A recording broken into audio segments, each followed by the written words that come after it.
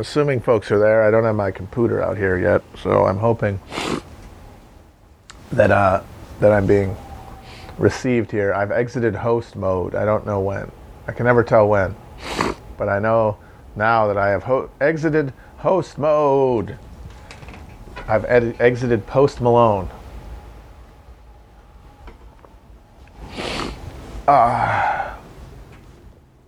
Hey everybody.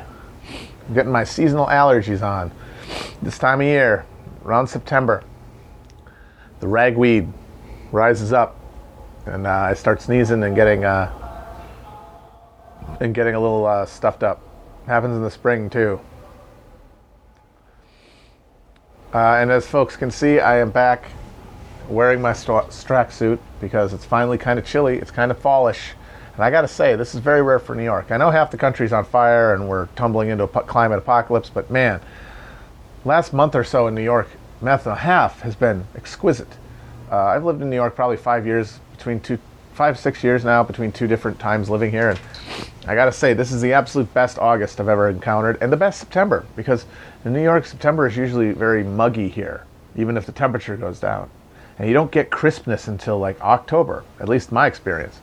This is already crispy, and it's not even the 15th yet.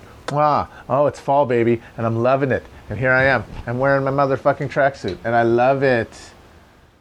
I love it. Someone tells me the stream's quiet. I have been told this before. I have the volume entirely up. I have the microphone next to my face. If there's another thing to do, I do not know how to do it. So at this point, telling me won't help, because I do not have the ability to interfere with this. Now, as we've said, we're going to do more stuff at the office with Chris. We're going to try to do a stream, I think, on Wednesday. We were going to do one last week, but he forgot the microphone. So we will be in the office. I will have the microphone, and it will be louder. But until then, it's just me here, and I don't understand any of this. I don't know how this works. Remember how long it took me to even get from Twitch, which is like a thing of a platform that we have an actual like deal with to broadcast content, and I was doing it on Instagram because I didn't have Twitch on my phone. I don't know how any of this works.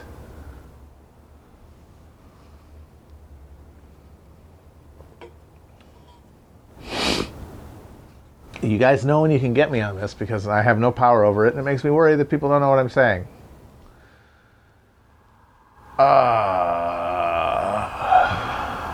I am a boomer. I've never said I wasn't. I've never claimed to be anything but a boomer. Because if you think about it, the boomers were the last generation. I mean, we talk about X, millennials and stuff, but the boomers were really the first and last generation because they were the defining generation. There really weren't generations before them. That's all retrospective. All that stuff about the silent generation and like the greatest generation, that's all post hoc. Nobody thought in those terms back then. The first generation to self-consciously think of itself as one, at least in America in the 20th century, was the fucking boomers. And since they have held on to all the capital, they've been squatting Croesus-like upon it, like Smaug, on all of that fucking accumulated capital that got piled up during the labor peace of America's post-war hegemony that is now slowly dwindling away. They still have the lion's share of it, which means they still direct culture, they still direct politics, they still rule the roost. And there's going to be a movie about the Chicago 7 directed by Aaron Sorkin coming out next month on Netflix. Sorkin is a fucking uber Xer, right? I'm pretty sure that Sorkin is like a definitive Gen Xer. How old is he? Sorkin's in his 50s, right? Or even if it's early 60s, he is a fucking Xer. But he's still making a movie about the Chicago 7 and about the fucking 68 convention, and all of his characters and all of his stuff harken back to that. Remember Jeff Daniels' monologue at the beginning of Newsroom, where he talks about how we were once great and we won wars, and sure, he's talking about the greatest generation, but then he's talking about shit like going to the moon and whatever. It's all in the context. Those are the dreams of the greatest generation, or the boomers. That was the stuff the boomers saw. That's what they grew up with, and that's what he's enraptured by, even though he was younger than that. Or if he wasn't, he shouldn't be that beholden to it. And now, the millennials, it's all just a different deformation of boomer. It's all that self-conscious, Like the idea of a generation that sees itself as a generation. Right there, you have boomer mindset. So every generation that thinks that way has boomer mindset. So we are all boomers. 100% boomer.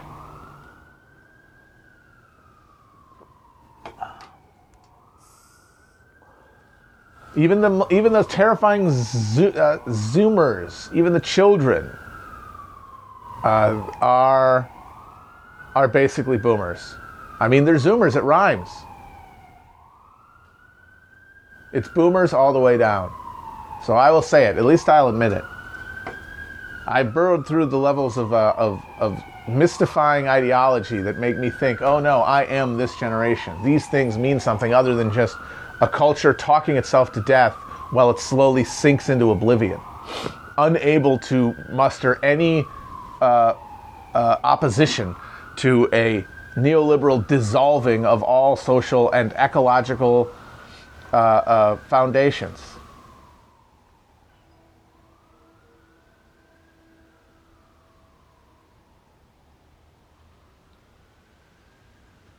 I have to say, though, that I replay these and they sound fine, so I don't know what the hell your problem is.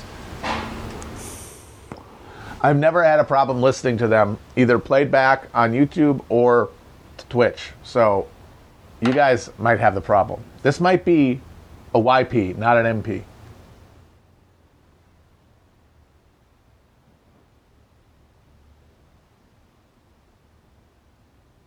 What are all these emoticons? Why are we getting emoticons? What's going on? There are many emoticons. Some of them are of me. There's one of Alex, I think, low and option on there. Oh, emote only because everyone was giving me the business about the sound. Well, I'm fine now. Now I know that if anyone's doing it, they're doing it as some sort of trolling. So I will disregard.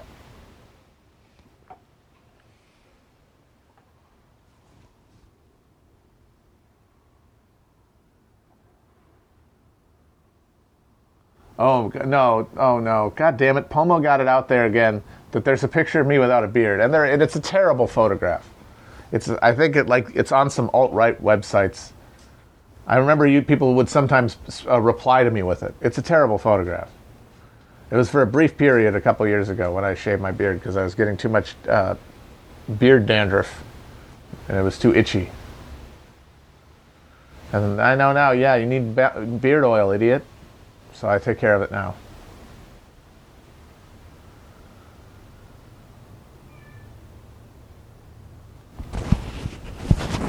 There's not going to be a Rogan debate. Come on. We're barely even going to get an actual debate. It's going to be puppet show.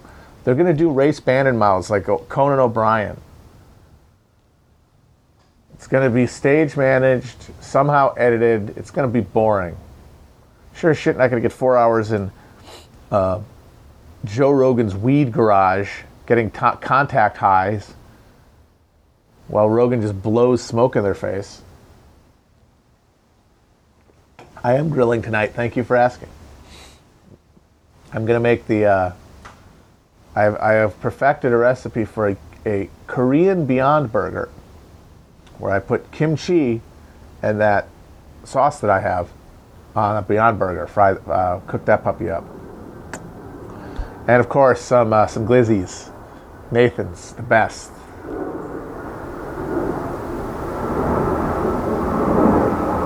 Oh God, thank you. Someone reminded me of this. I want to talk about it. So today Trump was in some sort of conference with people in California, and of course he's doing his usual thing about forest fires where he says they didn't sweep the floor enough. You got to sweep the floor. Why don't you sweep the floor? You've got to sweep the floor. He's said this for years. This has always been his argument. I mean, he's a moron. He's a grade A idiot, except at being famous. And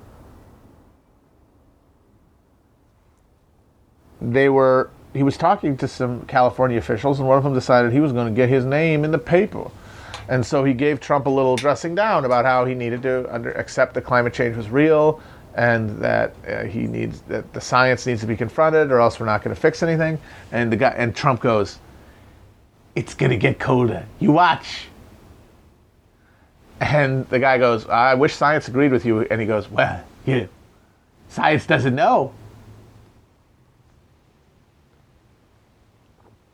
That is at the heart, I think, of Q, of flat Earth, of the entire new folk politics and religion that's emerging in the current moment, out of the sludge of Trumpism.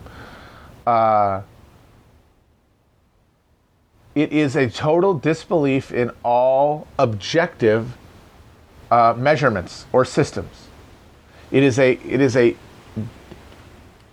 reptilian rejection of authority outside of one's zone of tribal affiliation.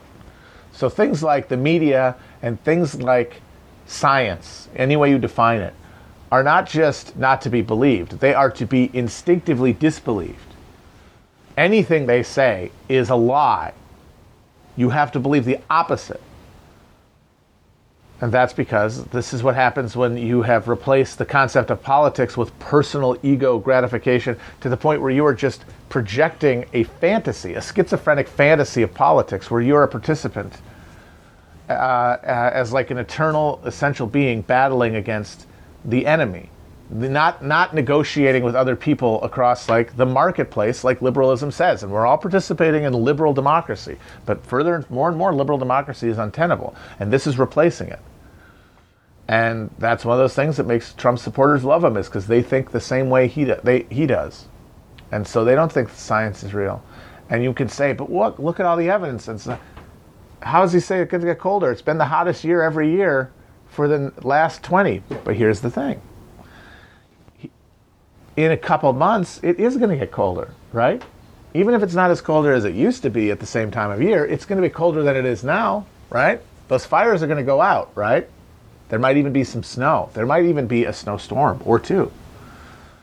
And he will be in that moment then being like, look, it's cooler. Crazies. They're nuts. What's wrong with them? And of course, all the nerds are going to yell, but this is just the winter and it's not even as cold as it used to be and it's going to keep getting warmer. But right then, it's cold. And then next summer, if there's another huge fire season and it's, bigger than this one and it's more acres burned and it's more people displaced and killed, you point to it and you say, look, it's terrible. He'll go, yeah, it'll get cooler. And he will not even remember last year. He will not be able to think of last year because every moment is just that moment. But not in like the Zen-centered sense of there is only the moment, everything within it is flux, the only constant is change, and therefore you are free from any fixed position, any damage. Like you cannot be hurt if you really believe that because there's nothing to hurt. You're part of a whole. You're part of a flow of his space and time. And that centers you and can give you a sense of, it can detach you from your pain and detach you from your anger and detach you from your resentment and hostility to others and fear. But he doesn't have that kind of sense of the moment. It is only the horrors of the moment. It's only the pains and desires and thwarted dreams. The fantasies that have always been there, just out of reach. Like remember, Trump has been driven mad by having everything he wanted his whole life, which means he has never been happy because he has always been seeking more, which means he is always moving towards this light that's just beyond his reach, beyond like this gauze of reality. And he's been pushing at it his whole life, and it's made him in every moment miserable. So it's the same moment of misery. And so in the winter, hey, it's cold. What are you talking about global warming? And in the summer, when it's hot, you're overreacting. It's going to get cold. And that's a mindset that is now dominant. Where the enemy is these things like science and the media and the political parties, specifically the Democrats, Hollywood, all the edifices of the fantasy world that we now inhabit that replaced our reality. Because our reality is fixed, right? Politics can't have anything to do with real human conditions because real human conditions are fixed. Our destiny is made by the market. We are frozen in amber. We are going to be turned into paste one way or the other by the system. But we live in a fantasy world. We live in a world of heroes and villains. We live in a mythological realm. And we get to participate at the level of visceral identification with one side. And that's what the new politics will be. And it's the only politics we can have. That's why Q is the leading edge of a generalizable phenomenon across politics.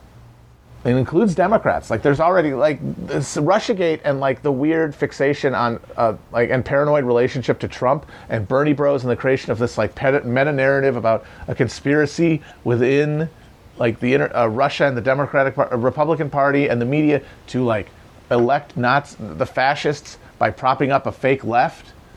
That's on the same level of like delusion, and it comes from the same level of cognitive dissonance and the same sense of powerlessness, but it's just less intensified now because those people are more wedded to more parts of this system.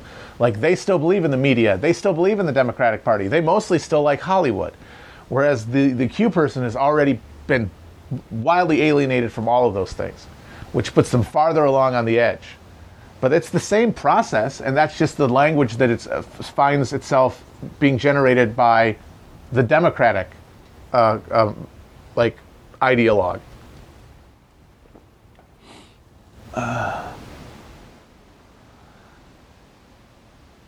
And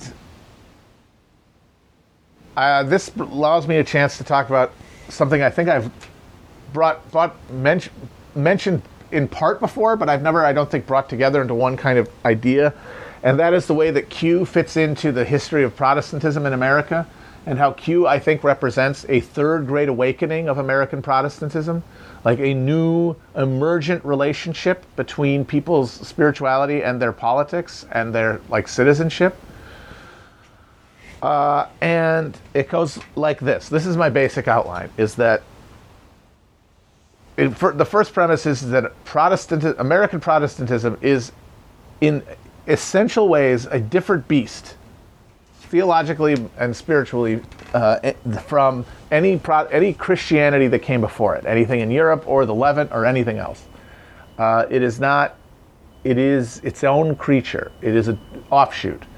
And the main reason I say that is because the United States project, that settler colonial project, created a relationship between citizens and Christianity that essentially removed the spiritual element, i.e. the social element, from the entire endeavor of religion and made it a purely transactional relationship, a purely marketized, capitalized religious tradition.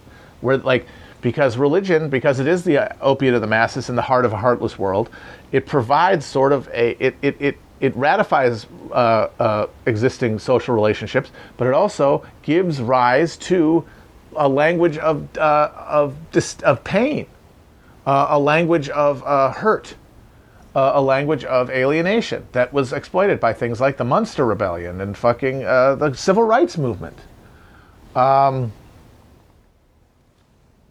And shit, one second, I gotta pop off. I gotta text somebody something. But anyway, so yes, 1 second. Leaving off with Protestantism different. Now we will say why. Am I on? Can you guys hear me?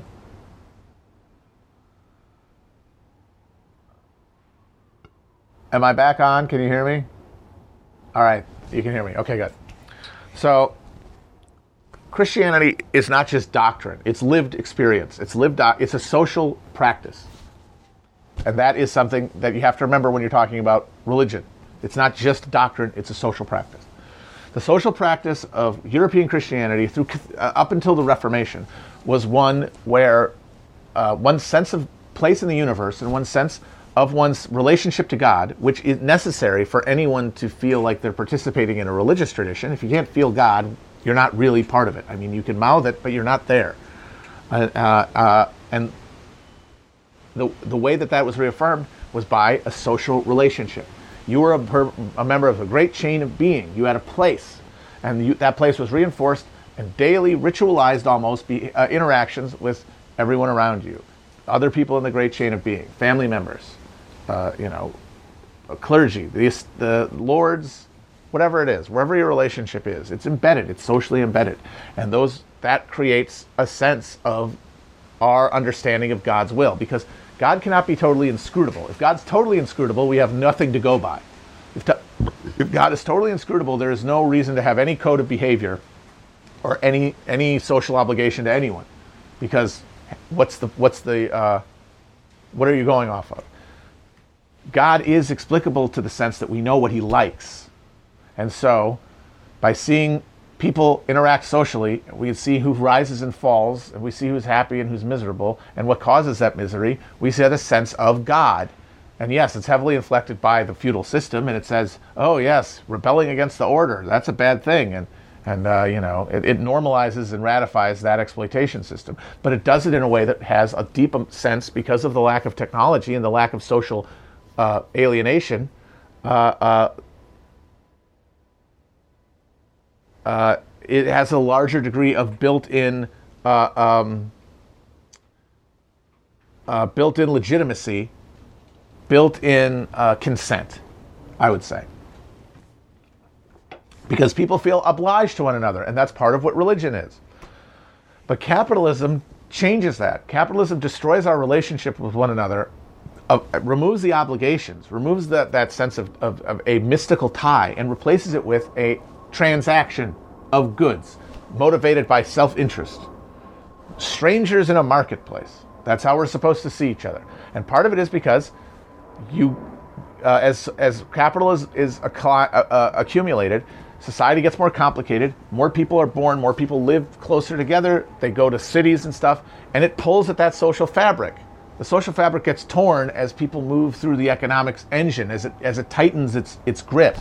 And that means that it creates alienations, and they have to be channeled somewhere. And Protestantism is one way to reframe one's relationship to God in a desacralized space.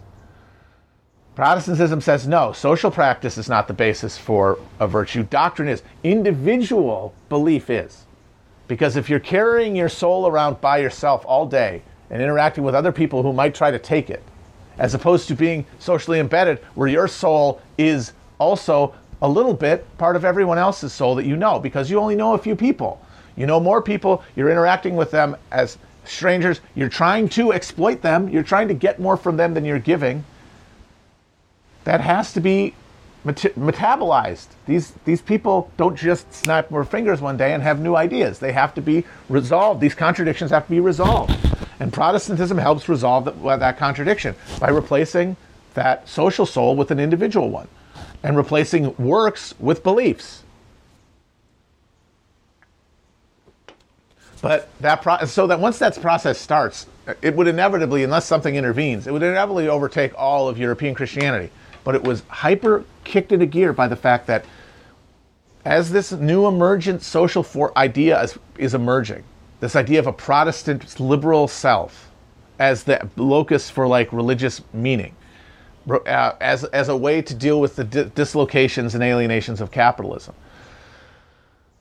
Just at this time, Europeans start going to the New World and seeing it as virgin land, seeing the people who inhabit it as somehow other, religiously inscribed as other, so that anything can be done to them. And their land is takeable, their land is expropriatable. But that means they're coming apart from different places, and they might all be Christians. They might, like the people in New England, they might all be Christians, but they all come from different places and are strangers to one another for the most part. You had some families coming, but the vast majority of immigration led to strangers coming into contact with one another, and creating cities of people coming together without a social framework at all, coming from a feudal understanding that was not yet fully shaken loose from social formations and relationships in Europe. So that had to be filled by something. And the first Great Awakening that happened during the colonial era, I think, was that society's inflection point at which they realized a new understanding of their religion and a new understanding of their relationship to God. And Protestantism and Calvinism specifically provided them for the context for this, and provided them for the language for this. And it was, how can we know God's will, right? We used to be able to know God's will because we were connected. We were all tendrils touching one another in a social fabric. We were a seamless garment. I mean, not obviously. This is when I say this isn't speaks to all the alienation and misery of life under feudalism. It was miserable. It sucked. But all of that misery and suckitude was channeled into this affirming social network that didn't require a lot of... How could there have been mass coercion? There was no mass state. You had people, the serfs, if they wanted to leave, they could, for the most part. The misery was massive, but it was unalienated. It was shared by most. Like, even rich people still had to, like, they shit twice a month, and their kids died of the cold, and they lived in drafty castles, and they got to eat meat till they were constipated, but their lives were largely the same. And their lives depended on each other. Now you're in a new world where everyone's a stranger. How do we know what is God's will, and how can we act according to it? And the answer became, because this is a blank slate, this is tabula rasa, and we can rewrite anything onto it through our personal will, driven by our personal souls, then God's will is the sum total of what we do to this continent. What all of us acting according to our souls writes on the continent is the manifestation of God's will. And those who prosper are prospering because they held in their heart the true faith and the true spirit and are true Christians. Those who fell, those who failed to inscribe themselves on the land, profitably on the landscape, they are sinful. We pity them. We hope they find Jesus, but there clearly cannot be real believers, or they would not be so fucking poor. And that works and that reinscribes Christianity and gives it a new basis, a framework to operate from in people's minds during the course of the settling of the country. But then by the mid-19th century, a new system has emerged. Now we still have the frontier, people pushing it forward and trying to grab and write their fate, write God's name onto the land. But the people out east, the people who are either relatively recent immigrants or people who have settled in the less, especially in New York, in the northern tier, the less, the people who became the yeoman farmers, where the citizens actually lived. And upstate New York was where the Second Great Awakening was most intense. The Burned Over District, it was called, also where Mormonism emerged from. And that is because, I theorize, it's the Erie Canal destabilizing that rural idol and introducing the market. Because the market is another challenger to our fixedness. Because we can inscribe our name on the land, but then what about what the banker shows up? What if we have to get a mortgage? What about what our goods will get on the market? Or what if I have to sell my labor? What if I have to go to the city and I have to sell my labor and I'm not even able to direct my own efforts the way I could on a farm? I have to go on the barges on the Erie Canal and see tavern keepers. How am I to know what God's will is there? And the answer ended up inevitably becoming, because that's what the wheel of history was grinding us towards with our consent or knowledge, and our brains trying to frantically keep up, was what God's will is what is inscribed in the market. So not necessarily the land, but if you can get the land, good. But if you can't, well, what can you sell? What can you sell and for how much? What kind of trade can you learn, and what kind of shingle can you put out? What kind of fortune can you make for yourself? Fortune can you make for yourself? And succeeding in the market becomes expression of God's will. Failure, or God's favor. Failure, God's disfavor. And now we've reached the terminal endpoint to that cycle, because the market has, just as our frontier eventually became no longer malleable, couldn't be the place where God's will is inscribed. It became fixed. It became autonomous. Same way that happened to the market.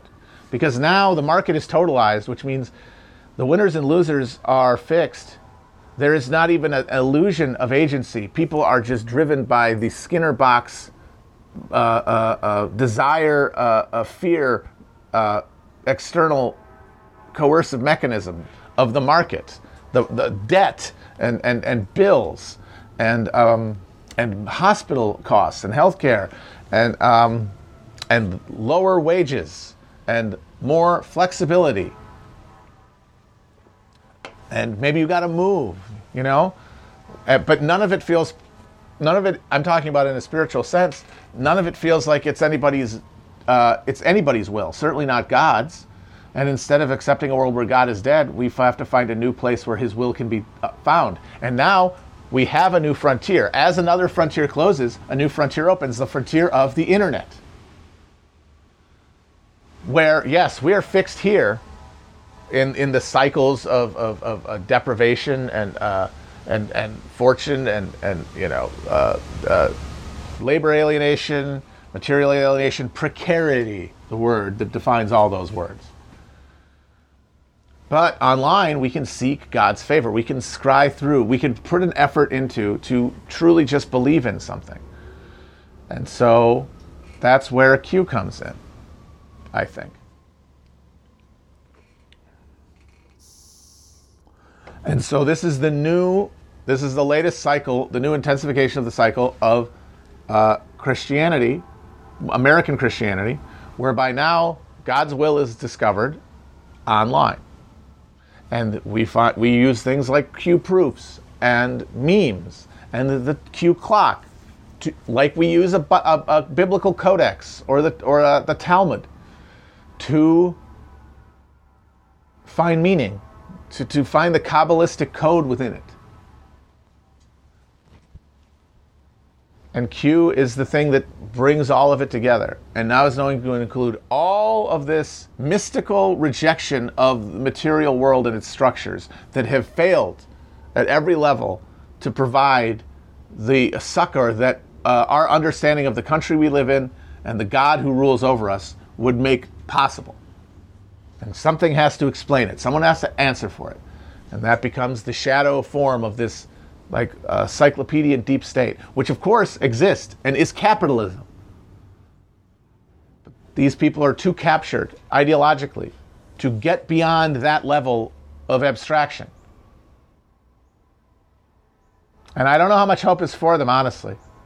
I think if you get there, it might be too late also. Like you might be deep into an epistemic rut and nothing can rout you out, because how can you really convince anybody of something at that point? It's the way I say, you can't convince anybody on the internet anymore. That means the more you believe on internet stuff, the less you can be talked out of it, the way you couldn't talk someone out of a religious belief. They have to be stopped from converting in the first place. Or you hope that they fall away from it. But that's going to happen regardless of you. You're not going to talk them out of it discreetly.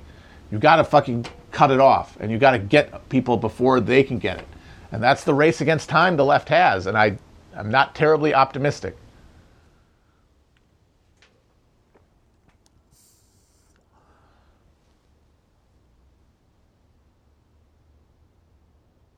Yeah, the whole thing was a joke. I mean, just was the Trump campaign. The Trump campaign started as a joke.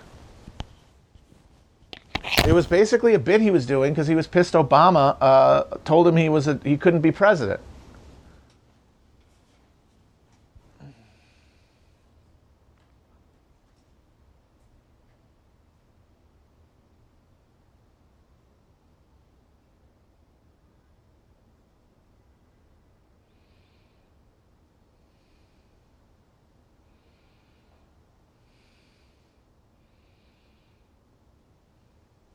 The problem with trying to get Q people to acknowledge capitalism as the root of a problem is that they believe capitalism is part of the fiber of the Christian. Like when I was talking about how Protestantism is like a spiritual expression of capitalism, it's a spiritual practice that can be compatible with capitalism. That means that they are constitutive of each other. You cannot get capitalism out of it. You'd kill it, and yeah, like that's how you would have to do it. But it also means that they're going to have more defense mechanisms against that than anything. They're going to like any criticism of capitalism is, if they understand it as such, like if they understand it in a spiritual sense, is like a live wire challenge to their very existential conception of themselves. And that means it's very, very difficult to uproot.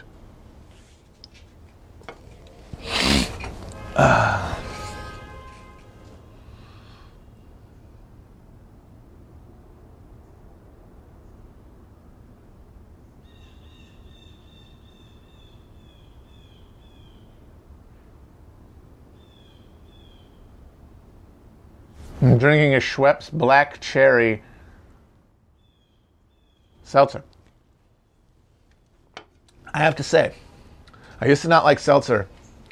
I used to prefer soda because I thought like the unadorned seltzery taste was too overpowering. I liked it sweet, but I've basically waterboarded my mouth with enough of this shit that now I like it, and it does most of the job that Coke used to do.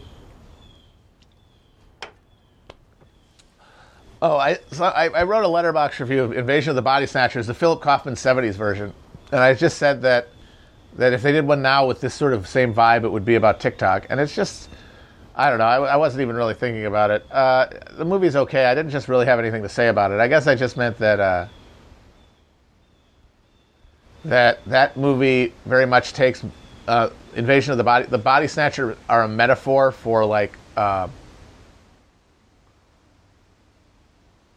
I think it's supposed to be a metaphor for like self-help culture in the 70s. Like as the 70s were turning into an insane asylum, and as like social cohesion was going out the window, and as the economic foundation was crumbling around everybody, and society felt like it was like on the verge of some sort of tipping point. Certainly economically, when you talk about the oil embargo, that there was this movement to soothe people out in without religion, but like with spirituality, like a new age or radically like self-accepting psychological, essentially snake oil.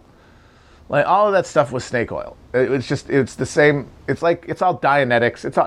All of it's L. Ron Hubbard stuff. Like someone who is charismatic or smart enough to construct out of like real pain and real alienation a quick fix remedy that incorporates enough truthful scaffolding to hide the empty inner core.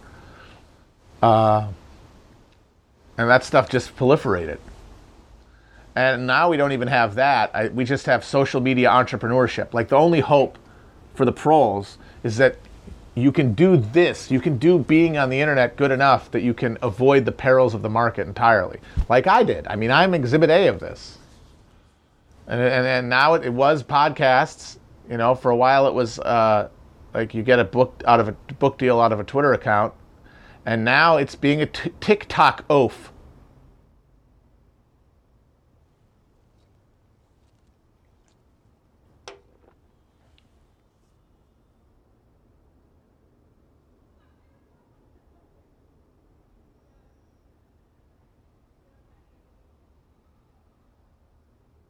I didn't say it was set for life. If I said set for life, I just mean you don't have to worry about becoming a totally alienated late capitalist subject just running on the hamster wheel. You can disengage from that at least for a while, and that's the only dream left. That's the only American dream we have. And Q is a part of that. Q is that expression politically. Like you can solve the codex, you can solve the Da Vinci Code, and it'll unlock the fucking seal Gondor, and the light will shine through, and there will be no death, and all shall be well, and all shall be well, and all manners of things shall be well. And Prester John and his righteous armies will come over the horizon to redeem mankind. The revelation.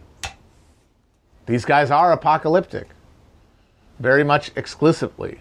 They're like this whole Trump unveiling when all the deep state pedos get executed. That's the apocalypse in their mind, in the sense that it is the end point. This is the new expression of end times Christianity. Remember at the turn of the millennium in the fucking Left Behind series, and it was all going to be the rapture. You remember the rapture, the way that was a meme until like 2008 during the Bush years? That all the Yahoo Christians thought that one day all the righteous would just get spared. Like they get sucked up to heaven before tribulation began, because as the most cosseted and physically pampered people in history, people who believe that their amount of physical and social suffering is the sum total of like their suffering for them would be to be out of God's favor. Like to suffer at all is to be punished by God for having done something wrong. So they can't even conceive of suffering through tribulation. No, they will be risen up, and they get to watch. You don't hear about the rapture anymore. You're going to hear about Q, but it's the same impulse, just farther along, accelerated farther along, and made more insane by a more insanely disorienting social matrix, i.e. social media.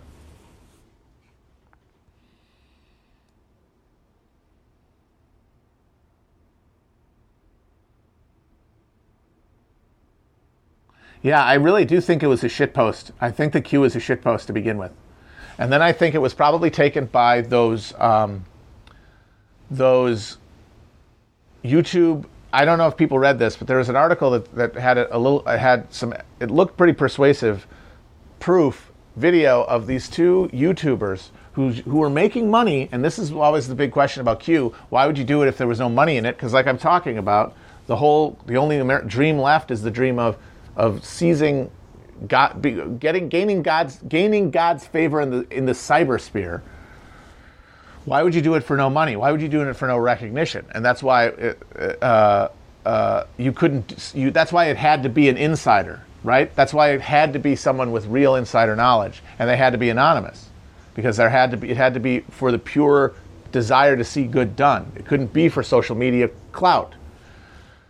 But the way to get around that is if you're the person explaining it, if you're the priesthood, if you're the digital priesthood, if you're the and then you get, the communion, and you get to keep the collection plate, because you're the priest of your own religion, which is what everybody wants. So it's sort of L. Ron Hubbard deal, basically, and like Mormon heaven too, and you get to collect the gate toll for understanding Q in the first place. And there's video of one of these guys accidentally logging onto Q while they were streaming live in one of their well-trafficked and remunerative YouTube channels. And now it looks like at some point maybe they sold it. I wouldn't be surprised if they sold it. And honestly, if they did, they sold low to that pedophile psycho 8chan guy. But honestly, though, I think that if they did sell, unless they really needed cash fast, they blew it, because this could really be like an Apple type situation. But the thing that could stop that, and it might be too late, honestly, is that because Q has posted so much less, as Q has gotten much more popular, his contribution to the whole thing has been denatured. He is less integral to the process. Most of the stuff that's really important Q canon didn't come from directly, or even like through a direct inference from a Q post. And even if he wanted to change the direction or like seize control of it for some specific ends that were against the momentum that was being built socially, they wouldn't be able to do it. It'd be King Canute trying to hold back the tide.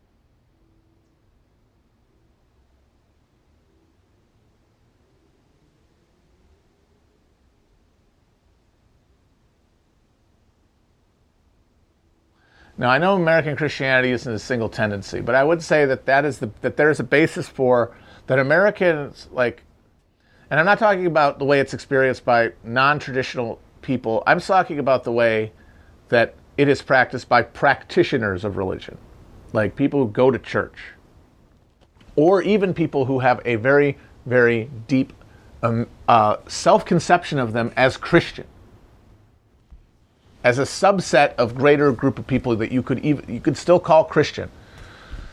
That there is an American Protestant cosmology, like a materialist Christianity, where God's will is seen on earth. Heaven is on earth, hell is on earth. And who is one place or the other is God's will, because we are all driven by our own souls towards light or darkness. And Obviously, not everyone thinks that. There's plenty of people who don't believe that, but I'm talking about like not just the way people, the majority of people understand themselves, but the way that their understanding expresses itself in politics and culture. I would say that is American Christianity, this Protestant evangelical conception, and that even Catholicism at this point, for the most part, accepting like maybe immigrant communities, where, by the way, Pentecostalism and evangelicalism is making a big inroads. American Catholicism is essentially now a subsidiary, doctrinally distinct, but tributary faith within that greater tradition. Like it's like Episcopal. You got your Presbyterians, your Methodists, your Baptists, your Pentecostals, your Catholics. And that's all like on the same level of distinction.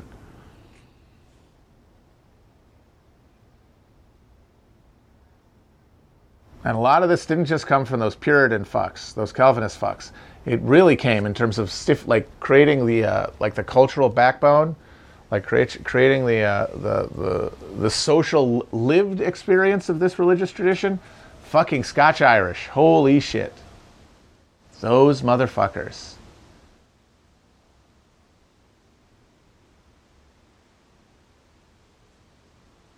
And if you want to know the difference between like Scandinavian Christianity and American Christianity, I think the fact that they didn't have any Scotch Irish might be a big part of it. The fucking Ulster Prots, man. Some of the, and that's why Ulster Protestantism is one of the very few European religious and political traditions that is similar in like even specifics to American. Like they also have like creationists, and they also fight the same culture war. And if you go to the Protestant neighborhoods in Belfast and see the fucking murals, they embrace this connection. I've seen one of Stonewall Jackson. There's one with James Buchanan, and it says Scotch Irish president. It's like, yeah, the worst one we had. Congratulations, you fucking assholes. I remember seeing a picture of a wall of a UDF clubhouse, and it had a bunch of flags on the wall. And it had the Red Hand of Ulster. It had South African apartheid flag, the Rhodesian apartheid flag, and the Confederate flag. And they're also like global warming deniers, and fanatically anti-abortion in a way that the way that reactionaries just aren't in mainland Europe.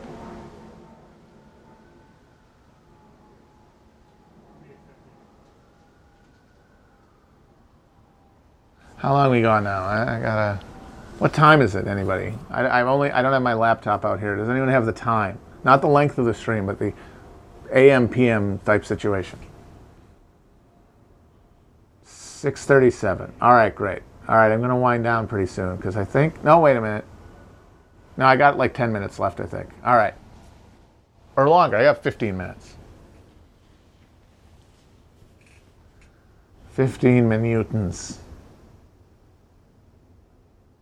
What's Scientology's relationship to American Christianity? It's essentially the scienceized. It's the grad student version. It's American Christianity where the experience of living in the technological innovative moment, and also the spiritually destroying moment of World War II, the atom bomb and the Holocaust.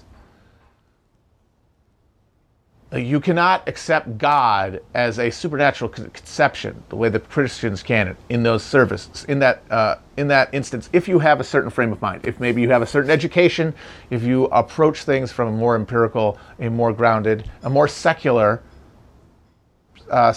perspective. And that's going to be a product of your upbringing, your brain chemistry, all these things out of your control. And if you end up on that end of the spectrum, one answer to what is the good now in this madhouse that shows God that humanity has almost limitless power to do evil. But what about good? And it is a science-based, a science replacing God, but having the same purpose. The idea of giving people a ability to write themselves across the world and into outer space and see gods, Xenus, whatever, will reflected in the success or failure of the venture.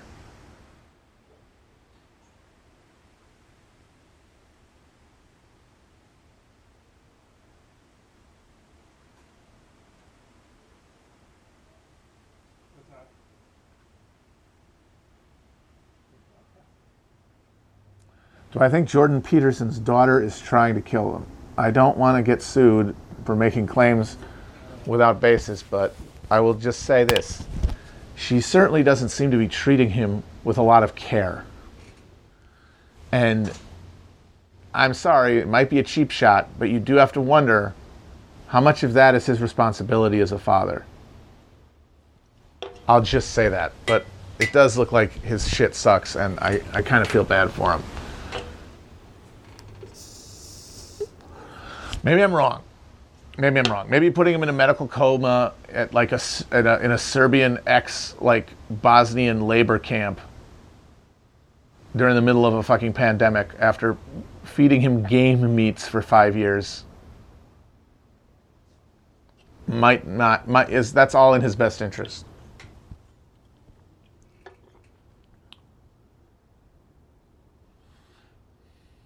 Yeah, and now she's with the sex trafficker, allegedly. Yeah, good work there, Jordan. Really knocked it out of the park there.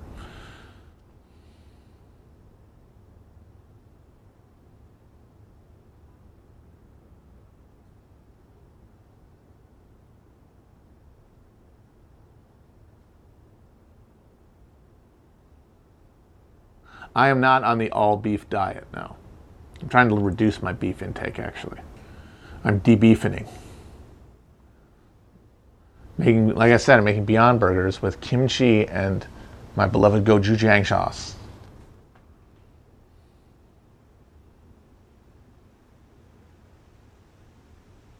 But I do think I might want to try I still want to try to do a brisket on my birthday, though. Or before my birthday. Brisket for my birthday. Birthday brisket.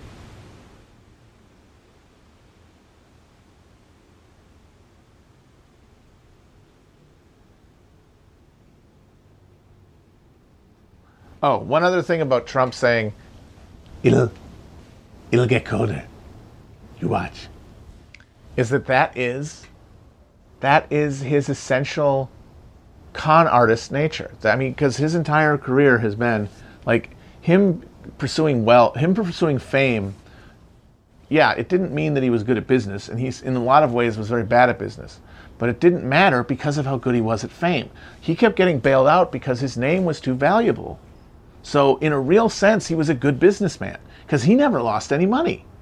It was always the dumbass investors who had to take a haircut to keep his name valid and to keep him a brand, and more importantly, to keep him a fucking cover for a bunch of money laundering, which of course is a huge part of his entire fucking thing. I mean, for at least the last 10 years before he ran for president, his entire real estate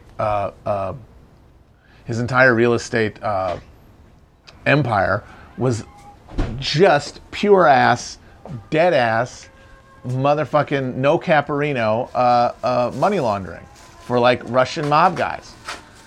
But that's all because he was famous. So he was so good at being famous, it made him good at business. Do you want to say hi to the people? You on your stream? Yeah. You want to say hi? Not particularly. Okay. I'm gonna line up in a second here. Brendan James, folks. Brendan James, he's gonna grill with me today. He doesn't want to talk to you pigs though, and I don't blame him because you keep giving me the business about my damn microphone. Oh, he's listening to his music. Listen to the music, Brendan. Did they talk to you? Yeah, I see them talking, but it's just their writing. It goes very fast. You are reaching Jim Jones level setup here. Come on, my babies. You're in a. Come on, my babies. Lay down. Flamboyant outfit, talking to a little screen. Yeah. In your in my lair. Compound. In my compound lair. No, I'm feeling Jonesy. I'm jonesing it up right jonesing. Come to me, my babies. Mother. Please. I started these streams doing Jim Jones shit, and now I'm back. Okay, I'm being unoriginal then, but I couldn't help. No. You haven't seen any of the streams, Yeah. so you don't know how that's the exact right thing to think immediately. That is what I see. Fuck, what was I going to say? Sorry. Shit, I was going to finish this thing about Trump. Money laundering for Russian. Yeah, that he's famous, but he's good at business because he's good at being famous. Oh, right. But his actual business dealings were just kicking the can down the road until somebody bailed him out and scamming people into giving him more money and bridge loans and shit. And so it would always be, just you watch, it'll be worked out. He goes to Atlantic City. Hey, what about junk bonds? No, you watch, we're not going to use any junk bonds. And then nothing but junk bonds. And so he can say, hey, what does it matter to him? He's only president for another 4 years. He can say, it'll get cooler. You watch. And if it doesn't, what difference does it make? He got out of that moment. And that's all he meant to do. All right, guys, this is a good one today. Bye-bye.